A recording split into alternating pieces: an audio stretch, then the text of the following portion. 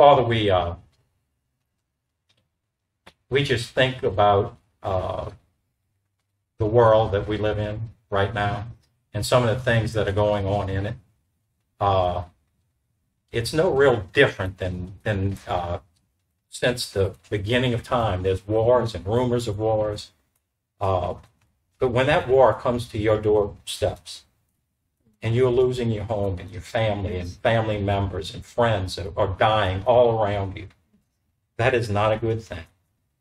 Nor do you desire war. One day, I know that you are going to put an end to all war and all hostility and all enmity. And Lord, even today, as we look into the truth about the justification of life, we can see how we can escape as individuals. As individuals, we can escape the corruption that we find in the world. And I'm not talking, you know, Lord, that I'm not talking about the sins that people do or the wars themselves or anything like that. It is a human logic that exists in the world that causes the enmity, that causes the war. And Lord, you are the one who establishes in our hearts something that rises above all of that enmity and strife. And that's what we're going to talk about today. And I pray that you'll be with me as I share, and I pray that you will open up all our hearts to see the truth that saves us from that corruption. We love you, Lord. We know you have the power and the capability of revealing truth and setting people free, even in this day of trouble that we see in the world. In Jesus' name we pray. Amen. Amen. Oh, how's everybody doing? Great. Good. Awesome. Good. Yeah. Yes, Now, indeed. we're going to talk about something today that we've talked about in the past. And, but I want to get a little bit deeper into what it means to be justified. Now, we've talked about the definition. We've read the definition before, but I'm going to read it to you again because it is, I want to bring out an aspect of this justification that has the capability of, like, you know, just like I prayed, the truth will set you free. And it is a truth that can set you free from the striving, the enmity, and the war, everything that exists in this world that is contrary to the life of God. And listen to this interesting definition, okay? What does justification mean as defined in the Greek? This is what it means. It is to render, show, or regard as just or innocent. It is to render, show, or regard as just or innocent, free, just, innocent, meet.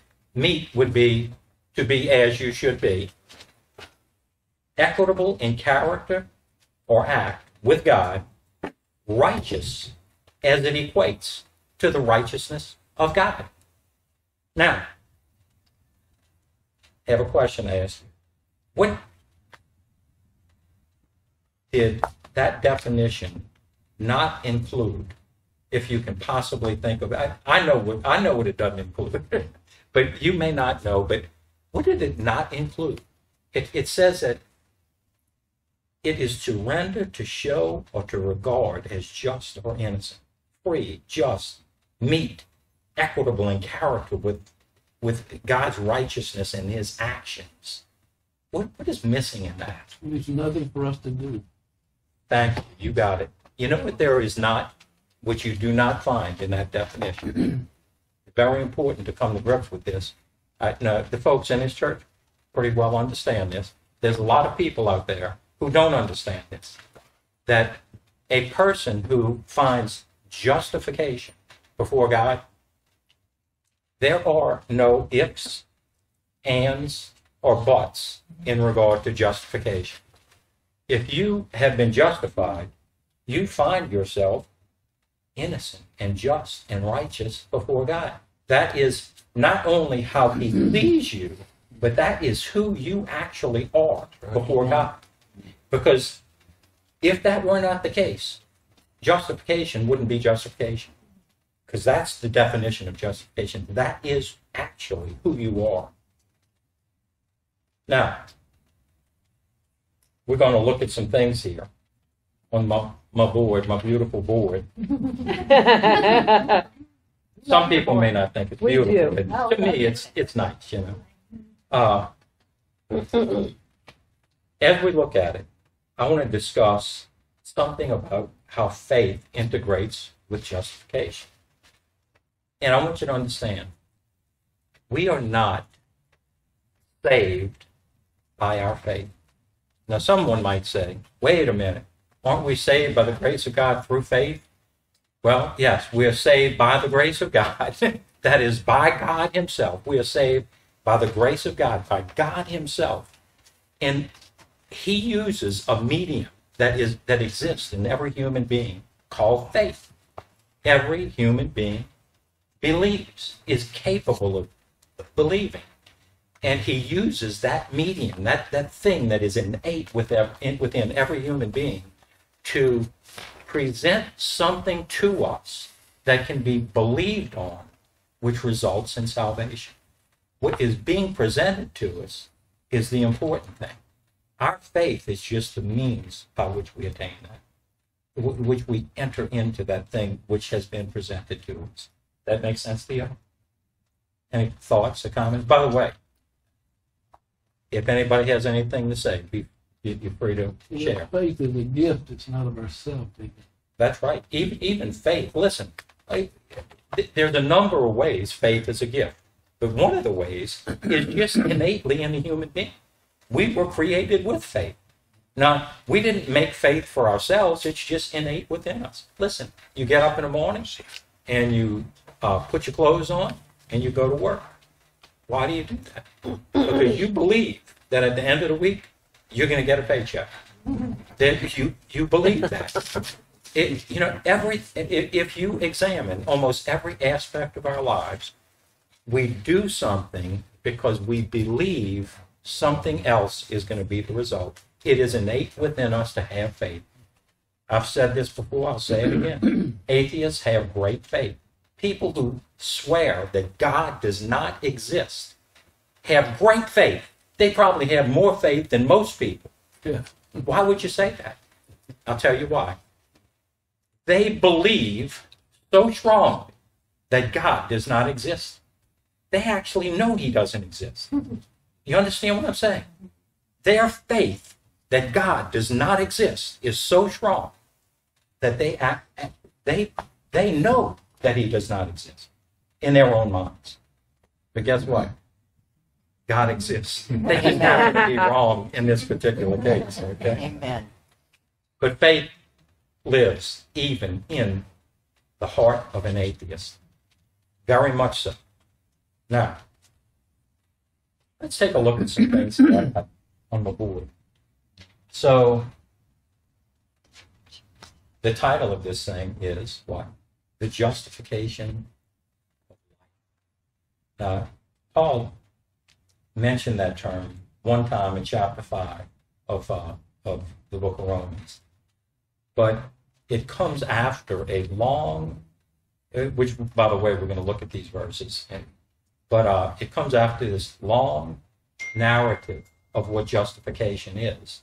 And then he sums it all up in the justification of life. Let's look at that, see exactly what that is talking about. So,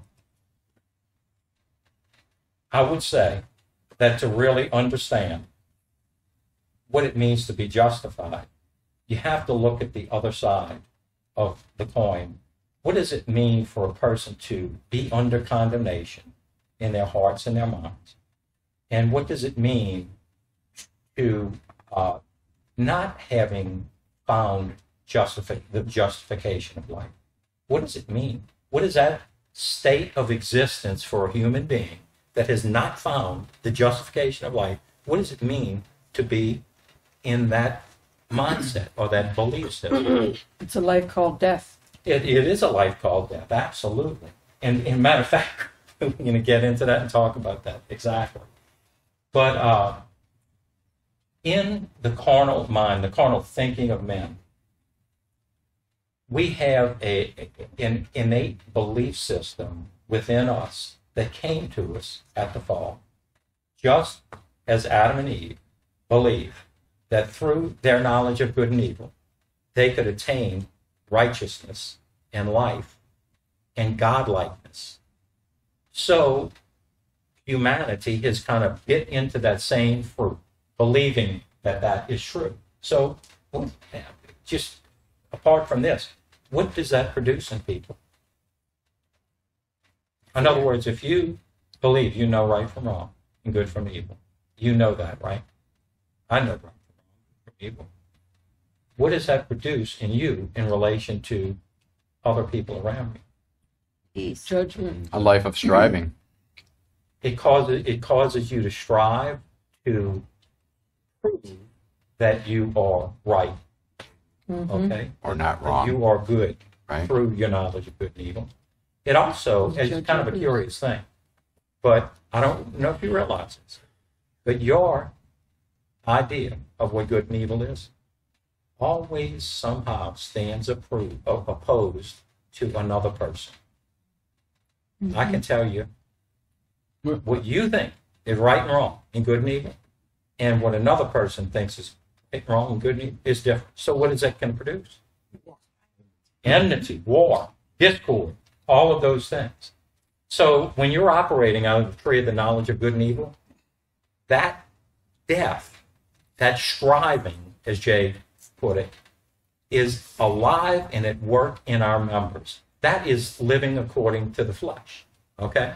So it's not good. It's a life called death. And it eventually brings all the death that we see, all the sin and death that we see in the world. Matter of fact, when you read in the book of Romans, and Paul says, for the law of the Spirit of life has set me free from the law of sin and death. Now, when he says the law of sin and death, what does that mean? What does the law of sin and death mean? It means that you are of that mind, that where your life is emanating from comes from the tree of the knowledge of good and evil and the death that it produces. It's as simple as that. Now, interesting thing about the knowledge of good and evil. It has you operating out of intellect. It is intellectual in nature. Because if the Spirit isn't the source, if the Spirit of God is not the source of your life, what comes out of you, what you think, your logic about life, the way you're thinking about life, if the Spirit of God is not the source of those things, then it is pure intellect. So every single person who does not possess the Spirit, they are operating out of their intellect. And you can be very religious in operating out of your intellect. You can teach about God. You can teach about many things related to God. But unless that Spirit has enlivened you, it's intellectual in nature. Another thing is, it excludes faith. Although most people in religion who are operating out of the flesh would say they believe that we're saved through faith, through our faith. Right? Yeah. What's the problem with that? Our faith is worthless. Well, it does. You know what? Let me tell you why it's worthless. Because it interprets faith as a word. It's something you do. Now, we do believe onto something that was presented to us, like I spoke about before. But it is not our faith itself that saves us. Now, this belief system results in the constant striving for life, which honestly equates to what sin actually is. It results in the constant striving for life, yet it results in death. Anybody have any thoughts about what I've gone through so far? So, on the constant striving for life, I would just add to that constant striving for life in your own strength, In your own strength. right? Absolutely. No question about it. Yeah. Yeah. And the death is not just the end of your life, but we experience death all the way through in relationships and all kinds of stuff. Right? Oh, yeah. Absolutely. It's just, that's all you have to do to look at, to see an example. Hey, look at the Ukraine right now. There's someone north of Ukraine who has something that he is believing in. And honestly, I think there's some self-deception that exists there that in, like Vladimir Putin's, I don't want to get into politics of the war or anything, but in his mind, he, to some degree, may honestly believe that the Ukraine and some of the NATO nations are actually posing a threat to him, like anybody really wants Russia. Nobody wants Russia, okay? Nobody wants Russia. But in his mind, he thinks that they're posing a threat to him. Although I think that there's some other things going on in his mind where he just wants to expand his domain and his power. Okay? However, it is the death that we see there that is coming against an innocent people who just want to exist in the Ukraine. And that death that is in his mind at the present time is manifesting in a war that's killing thousands upon thousands of innocent people. Thousands upon thousands of innocent people. So there is good and evil that exists in the world. There's no question about it. And mankind, believing in that belief system, always finds itself pit against somebody else, doesn't it? We find somebody that we're going to disagree with. You know, listen, there ain't no more fake news than to believe the lie of Satan that you know what's right about this situation and what's wrong about that situation. I'm going to make a judgment because the minute you do, you're going to find yourself opposed to someone else. Sure. So guard yourself against that belief system. It's not healthy. It only brings death. This belief system of death is revealed by the law to lead us to the faith of Christ. Not the faith of us, but the faith of Christ.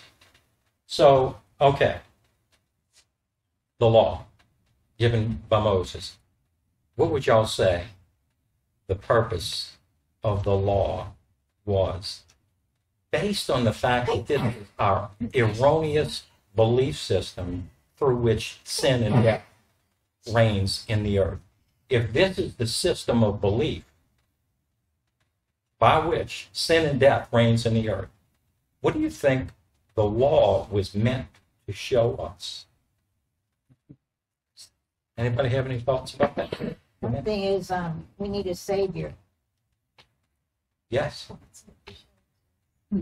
Absolutely.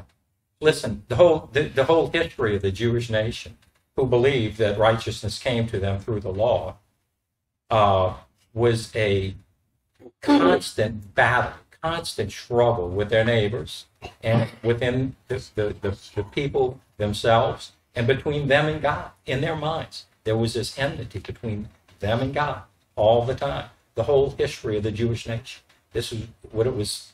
That's what their life was all about. And Moses gave the law to reveal to us that through the knowledge of good and evil, even God's understanding of what right and wrong, good and evil is. Listen, believing that we should not lie, that we should not steal, that we should not commit adultery, all of those things, that we should love the Lord thy God with all our hearts, souls, and minds. We look at those things and we believe that that is where righteousness comes from, our ability to know that right and wrong, good and evil. And we find ourselves unable to attain to those basic elementary principles of life. They are the basic elementary principles of life that we are striving to attain life by. Not the law of God. Listen, there's nothing wrong with the law of God. But our believing that through them we could attain life, we find that we cannot perform those things, that we need the Savior, that we need someone to save us from that system. Just tell us what to do and we will do it. Yeah. On the mountain, huh? The tragedy is that most of the religious system culturally in the United States, all over the world, is based on that law. Yes, absolutely. People believing if they can try to keep it. Yeah. That's sad. Yeah. You know, the idea of like losing your salvation, okay? I know some folks that believe that. And I can tell you that it is based on one thing. They understood. You can ask them, do you believe that you're under the law? No. Do you believe you have eternal life? Yes, I have eternal life, although their eternal life can end. I don't know how that is. But listen, this is why it's so important to understand, and that's what I want to talk about here, is the faith. And the faith and the life, okay? But what they will present to you is that God will never turn away from you, but you can turn away from God. And they search the scriptures to substantiate that viewpoint, which is just not true. And they extrapolate some things that sound like that. And they say, see this, see this, see this, and see this. The problem is, if you don't understand the essence of justification, the justification of life, you are going to struggle in your understanding of even those verses in their context. But listen, because it is not our faith that saves us or maintains us in the faith, it is not our faith. It is something else that strengthens a man's heart unto eternal salvation. There is something else that provides for us a faith that our faith could never equal, and that will maintain us even unto eternal life. And that is our possessing his faith. It is not our faith. We believe unto his faith, and that faith is incorruptible. That faith is incorruptible, and it will go on forever. Now, So one of the things, just piggybacking off Yes. of what Jim said in terms of religion in most of the world believing in the law, is that I think that blinds people to understanding and even hearing or preaching about his faith. Right. Because I will tell you, I never heard about his faith in 30 plus years of walking with the Lord until I walked in these doors. And that's a big deal, that to understand that it's his faith and not our faith. listen to this, Jane. There's three things in the end that are going to remain: faith, hope, and love. And the greatest of these is love. But faith, hope, and love, the three things that remain forever. You hear what I'm saying? These three things that will remain forever don't come from us. Nothing in a human being, in his physical makeup, or what he can do, or his faith, none of those things will ever last forever. It's all temporal. Your faith, all the faith in the atheists, and the faith in the Muslims, the faith in the Jewish people, or the Presbyterians, The all that Baptists. faith is destined to perish. The Baptist, the Catholic. Yeah. Whatever. Yeah. You can make the list. The faith that is in human beings is destined to perish with you. It is but a means. The faith that exists within us is the means by which we can see the faith that is in God that can come to us and provide us with a faith that will never end. And whose faith is it? It is the faith that is in God. So, what happens is this. We come to a point in our lives under this system where we come to realize it's not producing the life that I believed with my whole heart that it was going to produce. Listen, you talk about, how this is a really good picture of most religion. The vast majority of religion, I was about to say. All of it. Yeah, that's the vast If you call majority. it, if you refer to it as religion, yes.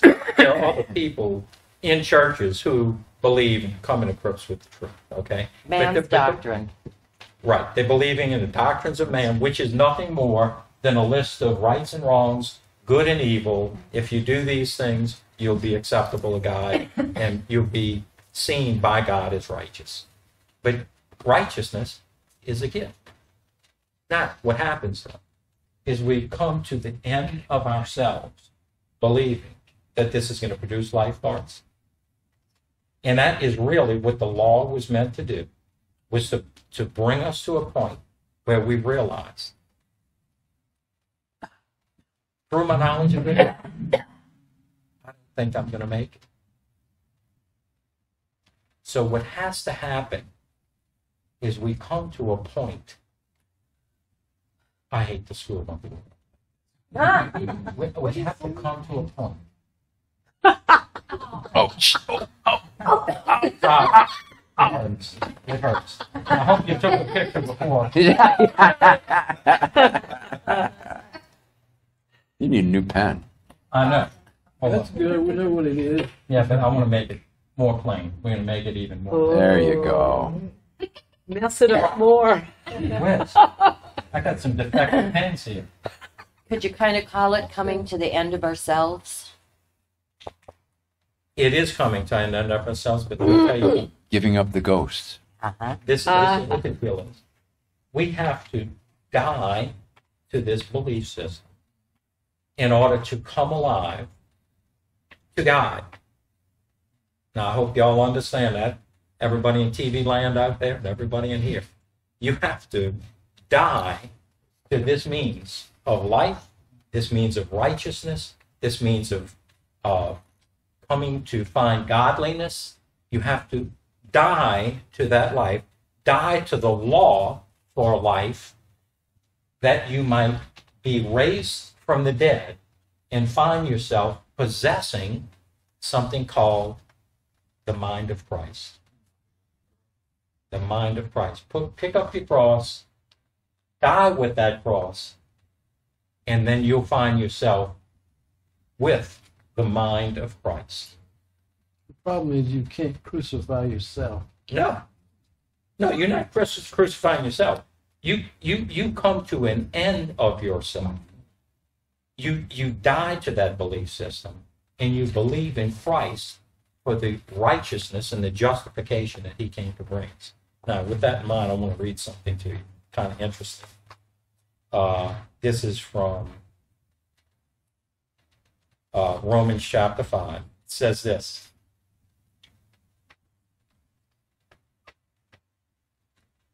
Therefore, since we have been justified through faith, we have peace with God for our Lord Jesus Christ.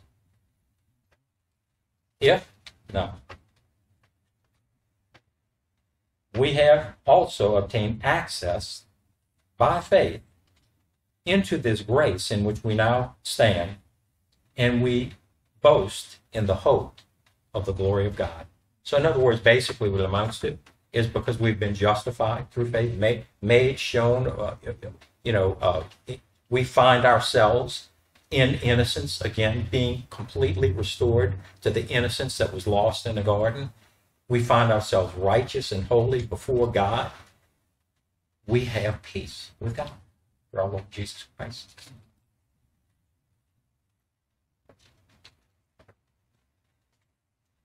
Listen, righteousness righteousness can only be found in God. Why is that? Why can righteousness only be found in God? Not in us. Not in us. Not in us in any way. Why is it that only in God can righteousness be found? He's the only one who's good. He is the only immortal God who has a life that is incorruptible and sinless, is eternal and eternal. He has a life in himself that is eternal, incorruptible, sinless, perfect life. That is the righteousness of God. So, if you think that the law can provide that life, then Christ really died for nothing, did he? Because you could just do it this way. Right. But no, that's not what happened. The reality is we have to die to that life to come alive to the fact that righteousness can only be found in God. Thus, it necessarily has to be given to us as a gift through the Spirit that is of God. That makes sense? Well, you see, that's why the Pharisees had superiority. They looked down on everybody because they felt like we done it and you haven't. So therefore, we have the right to condescend and treat you as less than. Yeah, absolutely. Whereas if you realize that it was nothing we did, you would never look at anybody. The Pharisees, You wouldn't even look at food that's right. different. I mean, that's hard to swallow. Well, I don't I mean, look I- at food I- differently. righteousness. What he's doing right now No. is not good. That's not you know. his behavior. Right. I'm not saying understand. as far As a human being, as a human being, absolutely.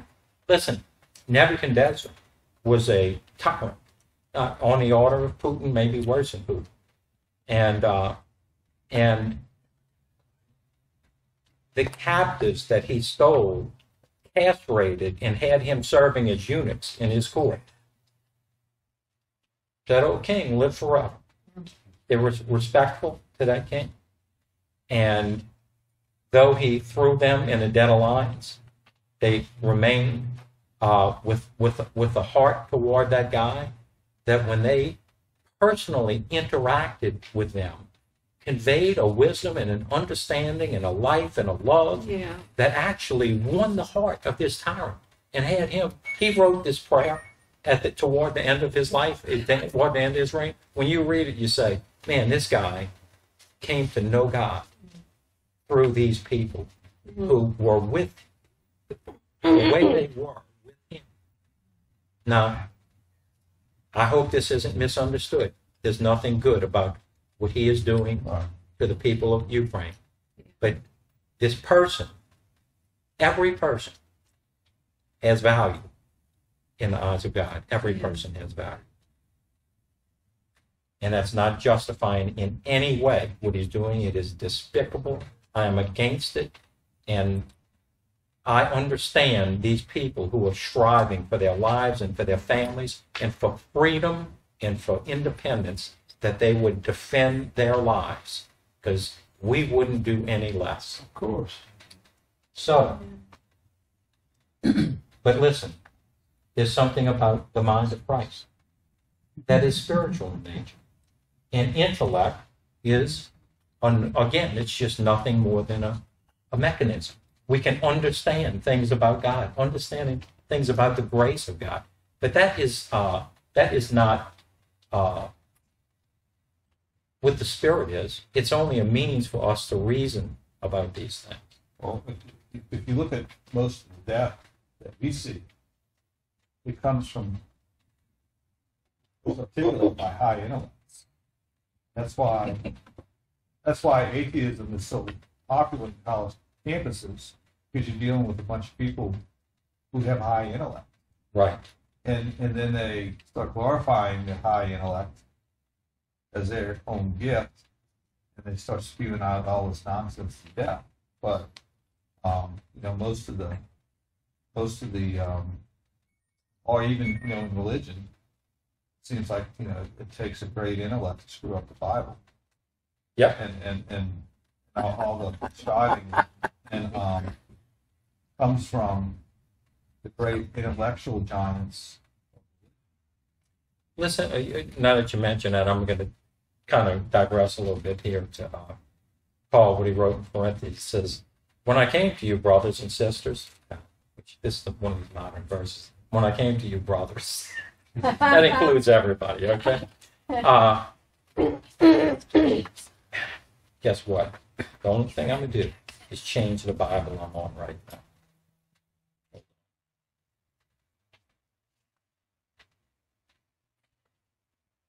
Brothers, when I came to you, I did not come to you with superiority of speech or wisdom, declaring to you the testimony of God.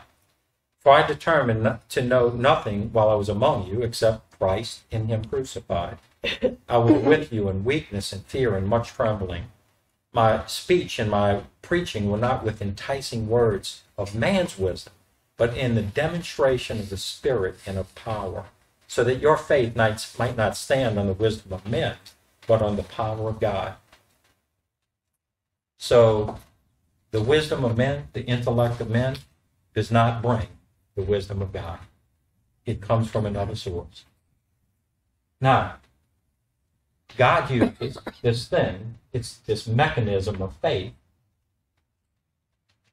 that is innate within each of us for us to believe on God's disposition towards us as seen at the cross.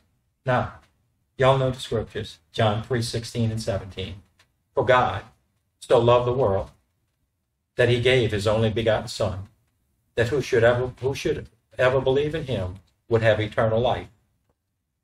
For God did not send his Son into the world to condemn the world, but that the world might be saved through him.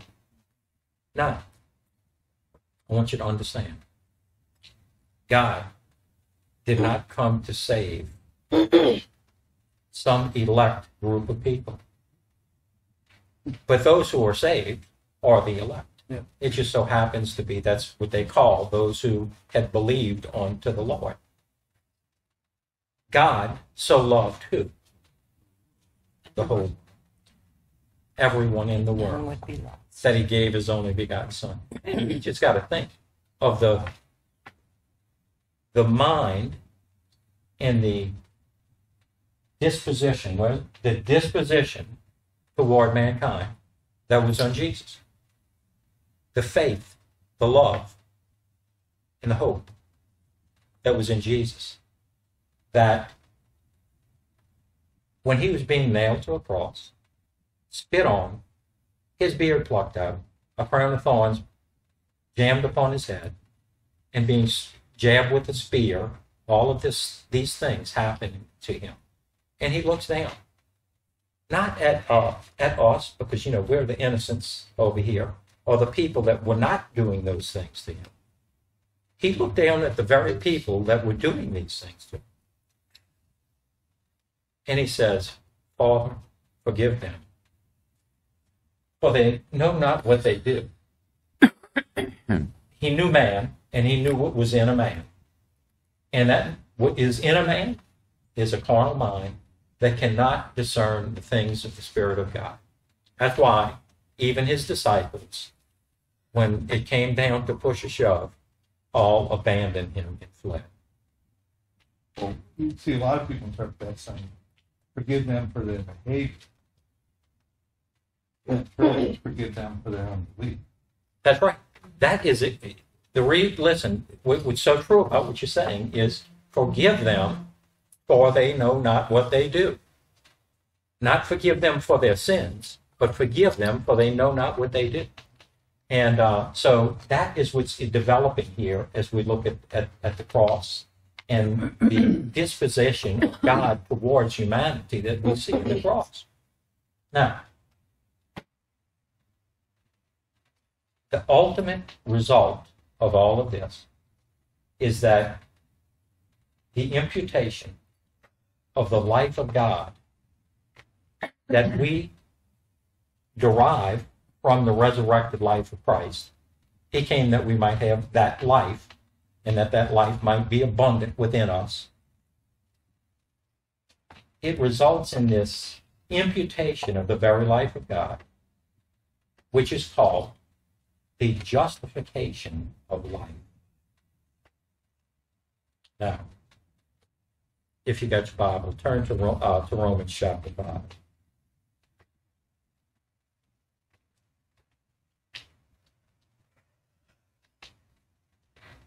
I got to do it myself.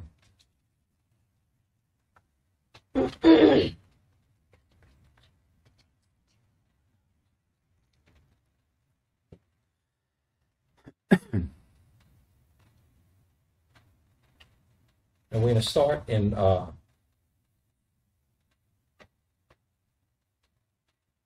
we can start from the beginning. I already read the first couple of verses. It says, "Therefore, having been justified by faith, we have peace through our Lord Jesus Christ, through whom we have gained access into this grace into which we now stand, and we rejoice in the hope of the glory of God." Not only so. Now, this is pretty good reminiscent for the times we live in, because there's a bit of tribulation that exists in the world at the moment. Not only so, but we boast in tribulation, knowing that tribulation produces patience, and patience produces character, and character produces hope. And hope does not disappoint us, because God, the love of God, is shed abroad in our hearts by the Holy Spirit, who He has given us. While we were yet weak, in due time Christ died for the ungodly. Rarely for a righteous man would anyone dare to die. But God demonstrates His own love toward us, in that while we were yet sinners, He died for us. How much more then, having been justified by His blood, shall we be saved from wrath through Him? For if while we were enemies, we were reconciled by the death of His Son, how much more, having been reconciled, shall we be saved by His life? Now this is the depth. Jesus was born into this world system, and He took on that world system upon Himself. He was made like us in every way. That's why He is both the Son of Man as well as the Son of God. But what Jesus did, He was without sin. So what if this belief system is sin and death, and Jesus was without sin, exactly what did He resist that communicates to us that He was without sin? Anybody have an idea? And I'll give you a little hint. We see it at the cross. What did He resist unto death that communicates to us that He was without sin, based on the fact that this was our logic, the logic that was in us? Anybody got an idea? Using His own flesh. He depended on God the Father. Jesus knew that what was happening to Him was not right. It was wrong. And He could have justified Himself and shown Himself to be the Son of God by coming down from the cross and destroying His enemies. He could have done that. But guess what? There was something in Him, a faith in God, that God would not leave His body in the ground to see decay, but that He would raise Him up on the third day. He had this faith within Him that the Father loved Him like His beloved Son, in whom He is well pleased. He had this hope in Him. And hope isn't like, I hope something's going to happen. It's this confident expectation that this thing would happen to Him and with Him. So He did not succumb to the temptation of using His flesh to exalt Himself to God.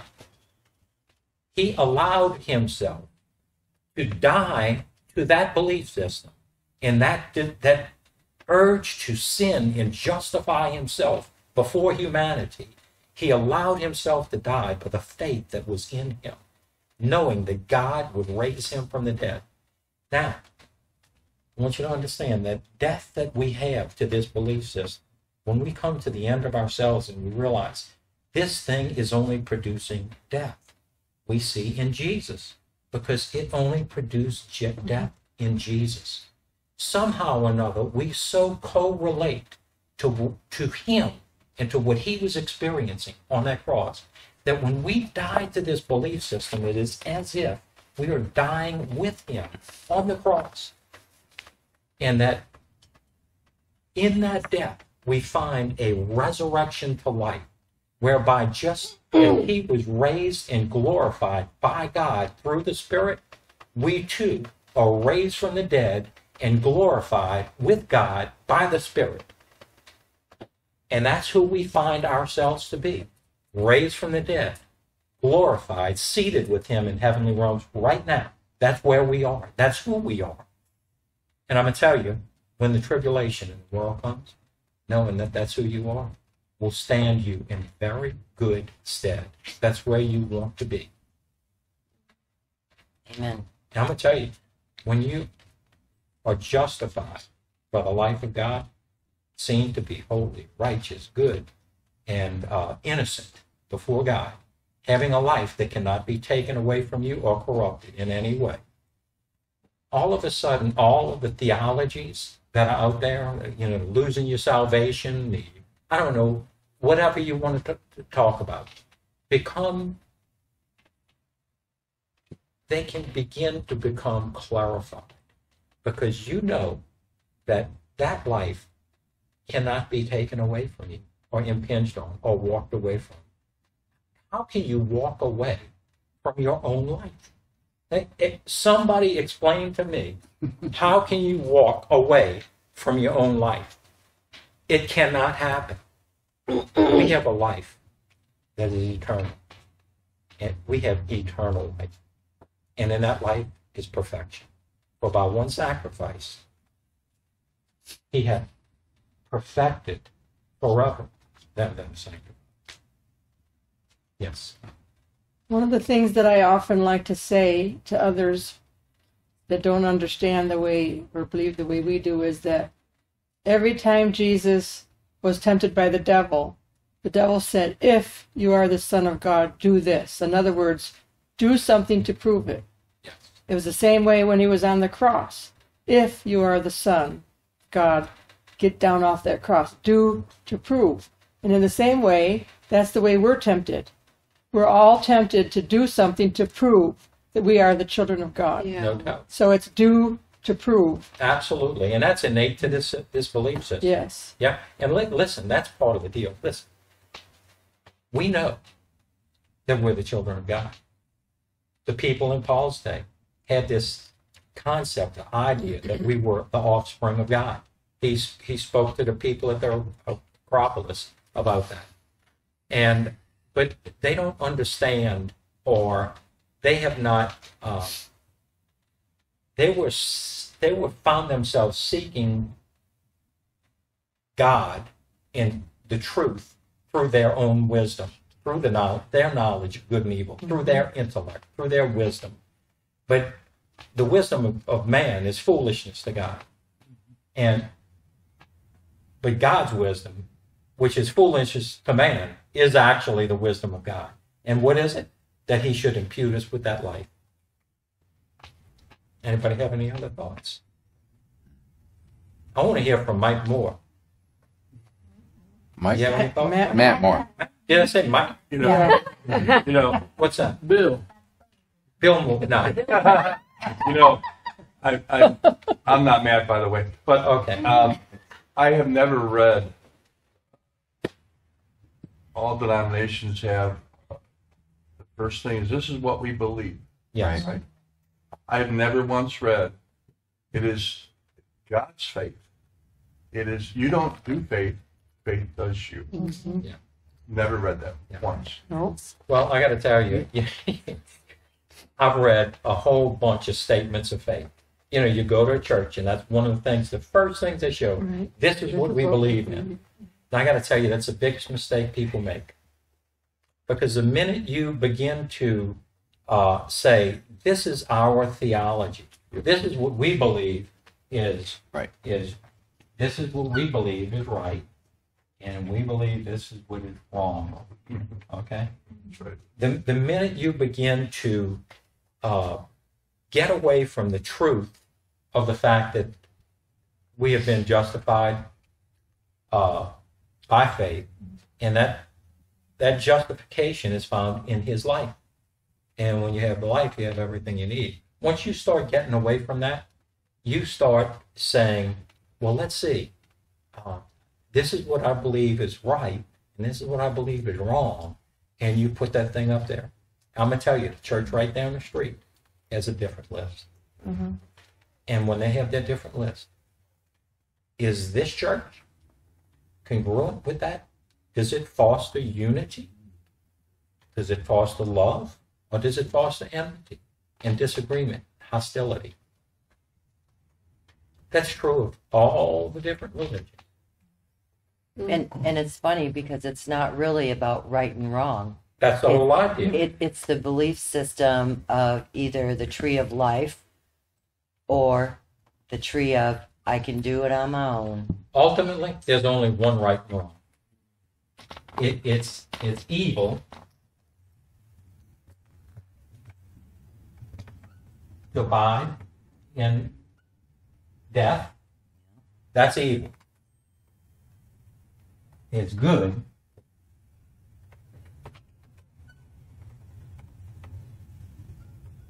to possess the life of God. Yeah. That's the only two, right, wrong, good, and evil. Mm-hmm. And you know what? If some of the religions could get a grip on that, they would begin to teach a truth that actually sets men free. Can you imagine this? Now, this belief system that you know right from wrong, good from evil, and that you present that to your congregation. You say, this is the life. You do this, and you don't do that, and we're going to work hard for God, and we're going to bring the kingdom about in our own strength.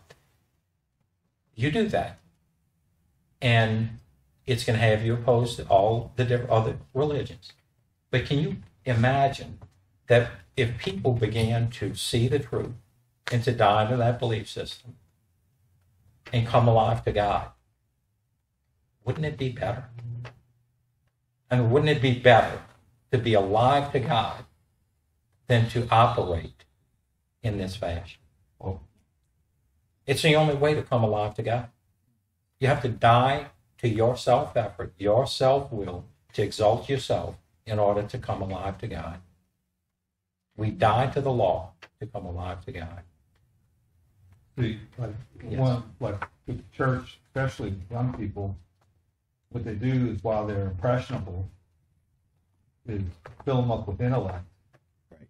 Until they're about 17, 18, they start developing their own mind. Mhm. And I think instinctually they know they leave the church or religions because they know that they cannot measure up to the law and say, I'm not going to try. Right. That's why, and they leave, and that's why. Churches are growing older. Yeah. When you go to the churches, Oh it's my the old people that can really cut it out good. I don't know if you know, old people we can gut it out. But listen, the Lord didn't look for anybody to gut anything out. He's looking for people to believe on Him for life and understand that they've been given an indestructible, incorruptible life, a life in which there is no sin or death. I know that's hard to come to grips with, but in my mind, it's like ridiculously easy. Well, yeah, because it's like going to your grandmother or grandfather. No matter where you are in life, they receive you in, they give you a warm meal, and they enjoy who you are. I mean, you're naturally gravitating to as opposed to the grandma or grandfather who says, what are you doing here? What do your do's and don'ts? Yeah. I mean, who do you feel more comfortable going to? Absolutely. Like instinctually.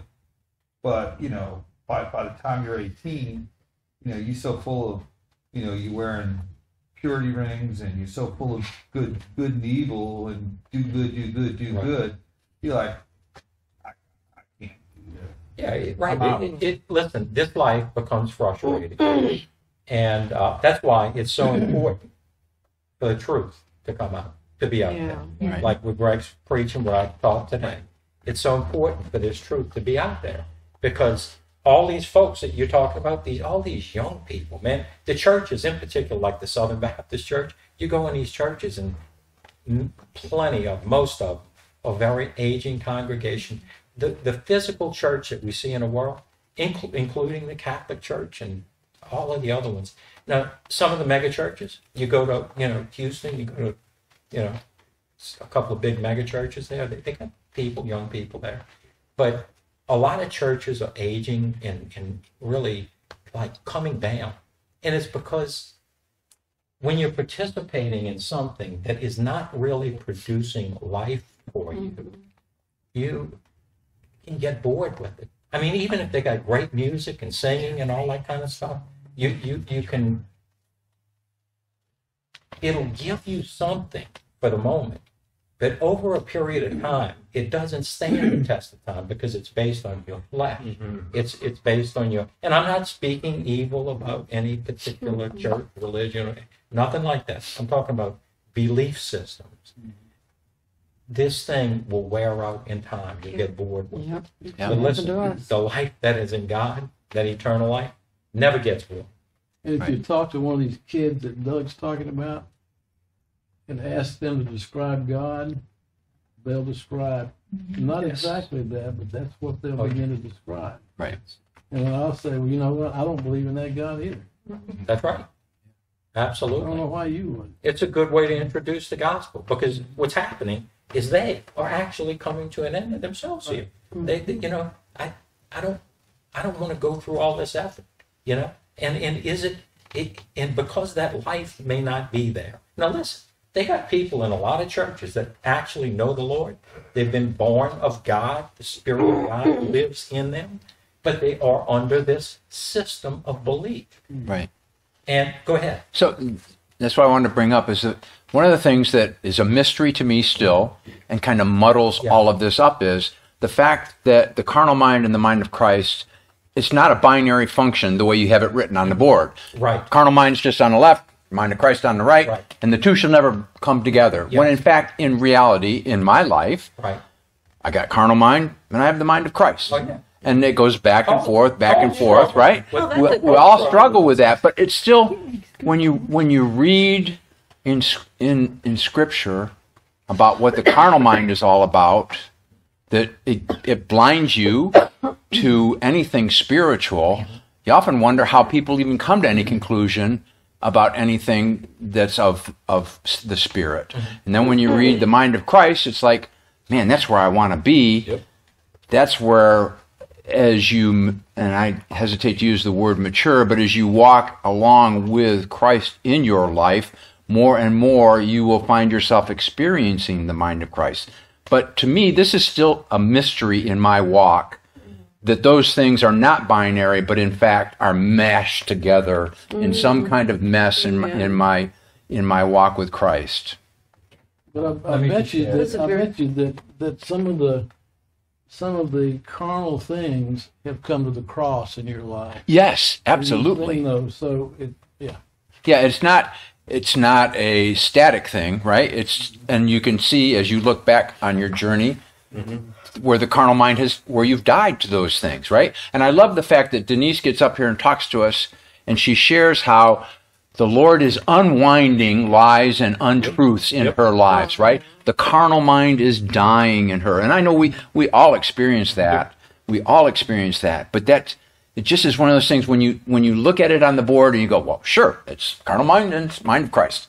But in fact, it's Okay. a weaving together of both. Well, let me kind of try to discern what's going on because I hear what you're saying. But listen to this. It's binary. It really is a binary thing. Because this is what happens. When you believe on Christ, unto salvation, you're dead to this. And who you now are is that. Mhm. The problem is that because until we're out of this body and with the Lord, and we have the intellect and the thinking and the mind that we grew up with and that was rooted in who we were, this thinking can do just what you're saying, Jay, bleed over into, it really can't bleed over into it because this is pure. There's nothing but purity over it. I hate to say bleed over.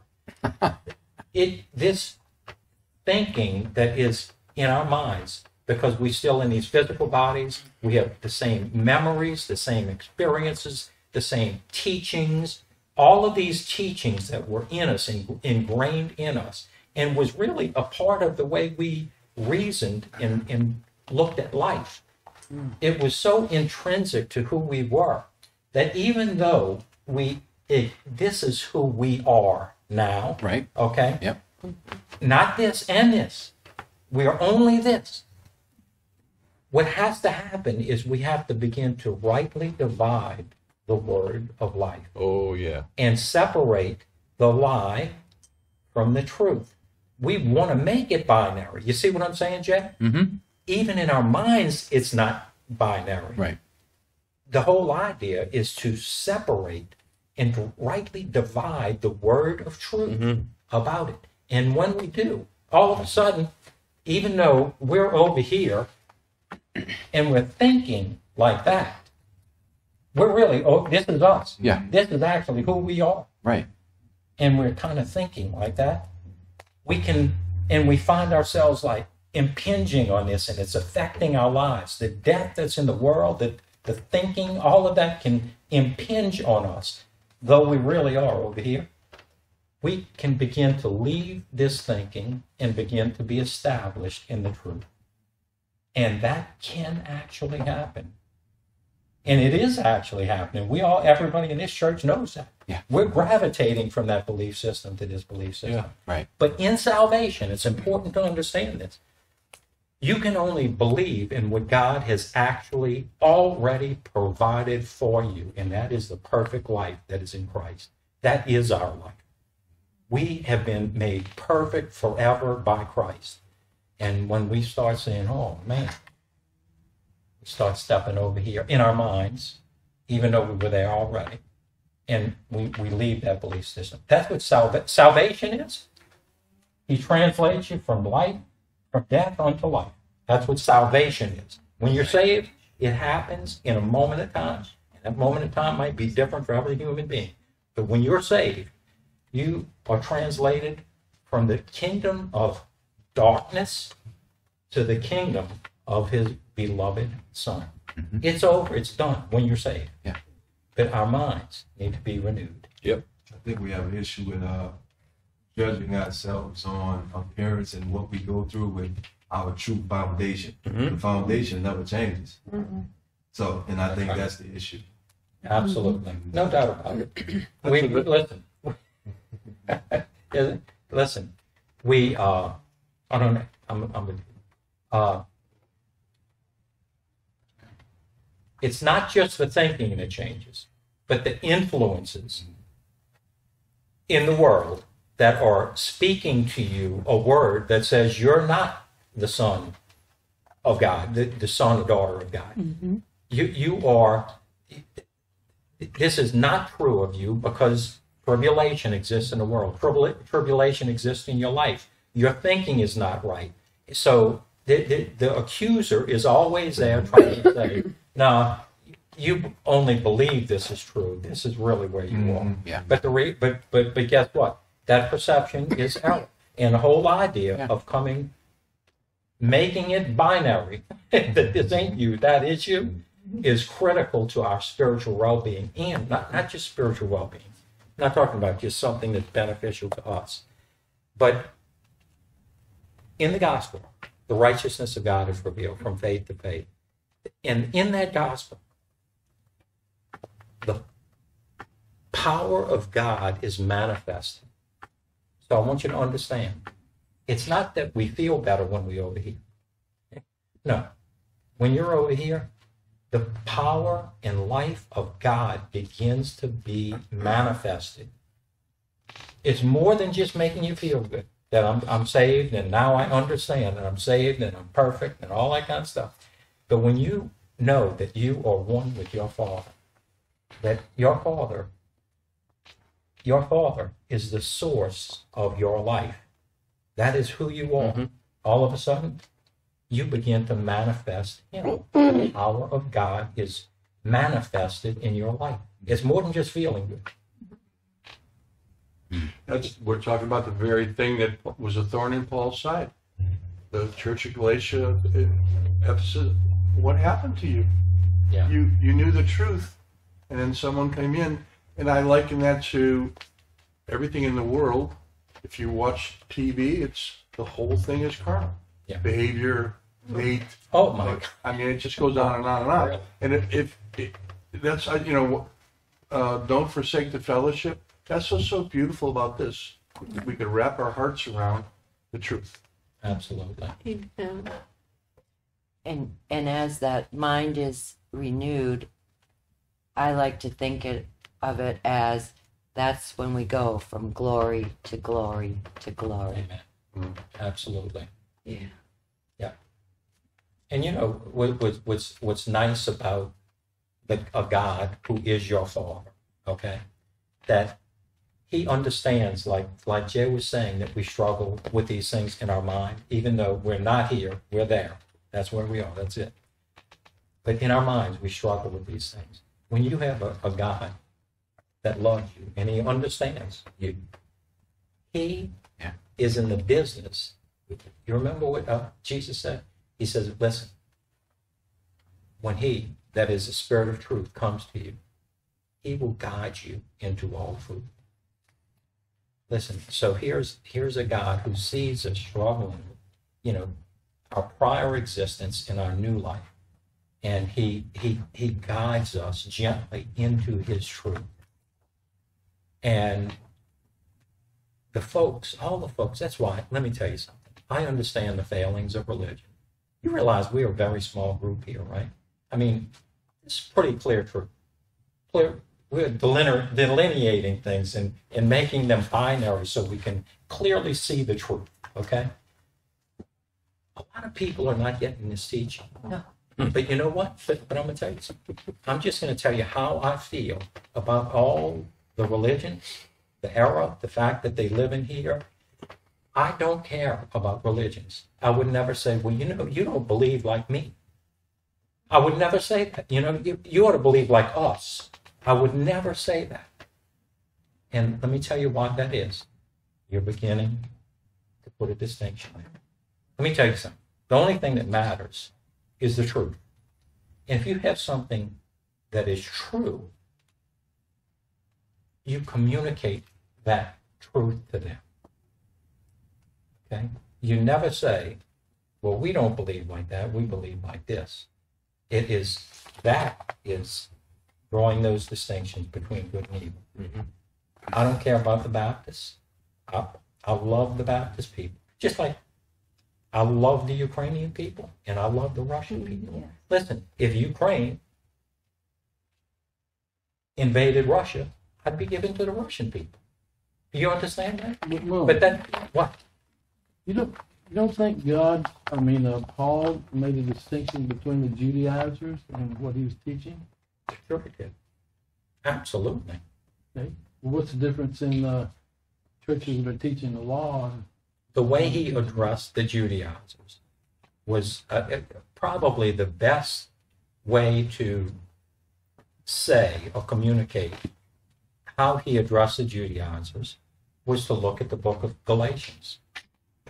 Because the book of Galatians, listen, the Jews that were amongst the believers were saying, listen, we believe in Jesus. That's all you need to do is believe in Jesus and be circumcised. And Paul said, listen, that's a different gospel. That's right. Well, he said, let them emasculate themselves. Yeah, absolutely. But no, listen, never speak evil of another group of people. Yeah. He never said, you Jews are stupid. What's the matter with you people? Can't you see the truth? He said, who deceived you? Who has deceived you? And then he goes to explain truth to them. And that truth is what sets people free. It's the truth, not my arguing, theology, or anything else. If you know something that is truth, say it. Otherwise, you ought to keep your mouth shut, to be honest with you. Your best thing. If you just want to argue, you know, if you know the truth, if you really know the truth and you feel really good in it, but that's all you find in yourself is debate and anger at other people or some other group, you're better keeping your mouth shut than saying anything. Yeah. Communicate the truth in love, and you'll be doing good.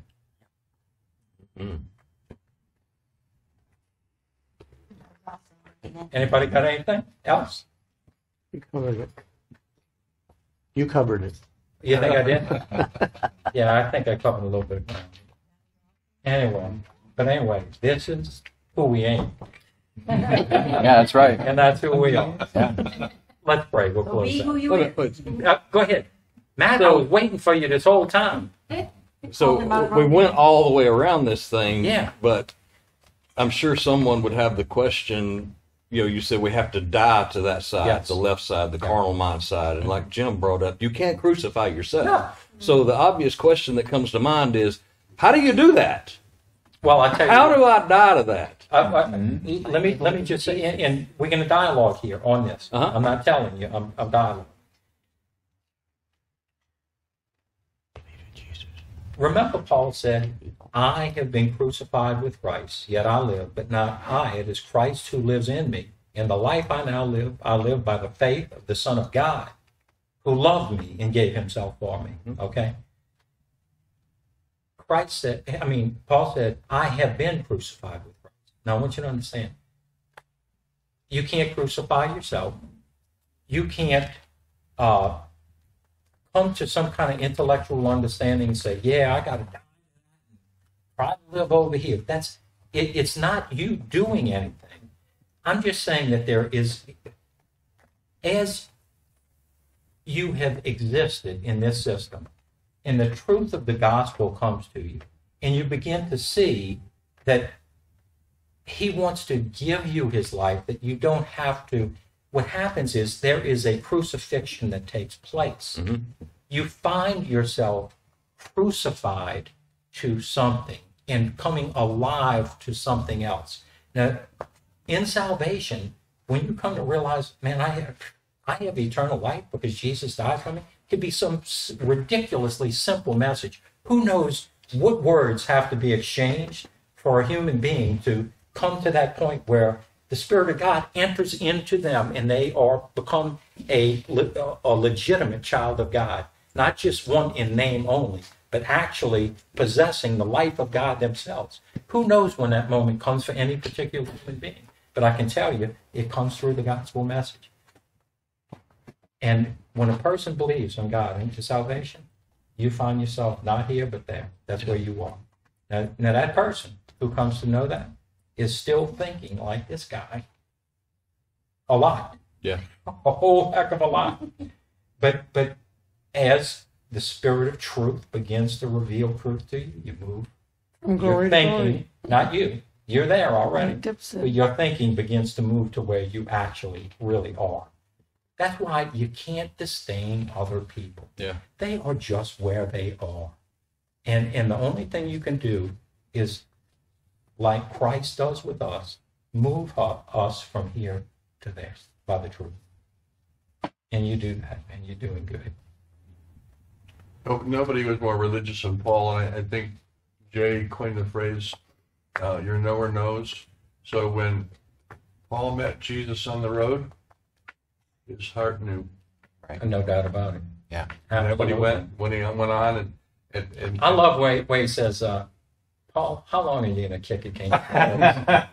Listen, he saw Stephen, and the life, the unbelievable, man, Stephen's oratory. I can't even believe, in the midst of being stoned out there on the street somewhere, that the words that came out of his mouth even came out of his mouth. That is the power and the love of God toward those people, even though he told them, you stiff-necked heathen. I said to Jill yesterday, I said, we were eating dinner, I said, can you imagine the group of people around Peter when he said, look, I ain't even worthy to be, hang me upside down, crucify me upside down. What on earth were they? How in the world is this guy doing this? Yeah. This is beyond my. He's got something I don't have. There you And do. even Stephen honestly could have said, how long are you going to kick against the pricks? Yeah. Yeah. Same words. that Yeah. you said. Absolutely. You in the statement? So we come to a place where we understand that the wranglings of the carnal mind in that paradigm of right and wrong, ultimately both sides of it land you in death. No doubt. Okay? And we see there's a hope that's presented to us in Christ, in the life of God, that offers us a way to escape out of that. One reason that we were so susceptible to that paradigm is because in our hearts we were actually created to be judges. I could give you tons of scripture to back that up. But yet religion has hammered on us, don't judge, don't judge, don't judge. And that's well and good. But what he's trying to get across to us is we don't judge within that system, because ultimately that system produces death no matter which side of that tree that you land on. But our senses, now we've come to a place of life, and like Jay says, you find yourself wanting to drift back over into that because our senses are exercised in that direction, because that's the way we were since the day we were born. Exactly. Okay? But Paul would come along, or excuse me, the writer of Hebrews would come along and say, but strong meat belongs to them who are of full age, even those who by reason of use have their senses exercised to discern both good and evil. Now that discerning of good and evil, it is a judgment, but all of a sudden we've started seeing things from a right perspective. We understand the two different paradigms, and now all of a sudden we're not judging right and wrong within the carnal mind. We're judging which tree is it coming from. Oh, Amen. yeah. Yes. And through reason of use, our senses are exercised to go to that place rather than a place of, well, I'm right and you're wrong. It's curious too when you think about the fact that we're created to be judges. Okay, the judges in Israel were pictures of the one who would save us from this belief system onto that belief system. So that's where that judgment comes. Paul said, "Don't you know?" It was speaking of the fact that there were factions amongst the believers, and lawsuits and all kinds of different things going on or whatever. And he said, don't you know that we will judge the angels? Yes. That we will rule over the angels? Now, that's not speaking of this specific judgment that we're discussing here, but it's actually who we have been elevated unto, okay? But the judges in Israel, each one of them is a picture of how the Lord would save his people Israel and us through dying to its own ability. Man, you look at Gideon, who, wasn't he the one treading wheat in a wine press? And, how God looked at him and called him a mighty warrior. It's like he probably said, who, me you're talking about? Listen, God views us way different than we view ourselves. And that's what I'm saying. All the judges were pictures of Christ who would redeem us from the belief system of the law of sin and death and bring us into the law of the spirit of life. And there's a tremendous amount of, within us, our group, it's not so great, but in the body of Christ in general, this discernment is not taking place, and it needs to. And the uncanny thing for me about this is that it's so obvious and so true and so irrefutable that I don't know how somebody can look at this and say that guy's a liar or he's trying to lead people astray. By the way, if anybody at any time has ever said that the grace of God that is in Jesus, if you believe that you have been made perfect forever, like the book of Hebrews says, and that you possess God's indestructible, incorruptible life, that if you believe like that, then you can just do whatever you want. They are thinking like this. Exactly. They are not thinking like that, because his life is going to produce his life. Yes. His life. Now, I know this is difficult. It's difficult. But if you have his life is going to produce his life. Mm. Y'all, anybody got anything else? What was that address that you just referred to, that scripture? Oh, the last verse of Hebrews That 5. address, I like it. Oh, Hebrews 5. Oh. Not the scripture, what address? Thank you. Anybody got anything else? Well, let's pray. Father, we thank you, Lord, for the indescribable gift of life that you have given to us. Lord, your gospel is not difficult. Paul didn't write anything to us that we could not just read and understand. And that life is a life that produces life. And we are so thankful for the fact that you provided that to us and that it lives in us. Your word resides in our hearts through faith. And we can rest in that and know that you are capable of doing more for us and in us than we can ever dream or imagine, because we no longer find ourselves under this belief system, but under the mind of Christ. We thank you for these things. In Jesus' name, amen. Amen.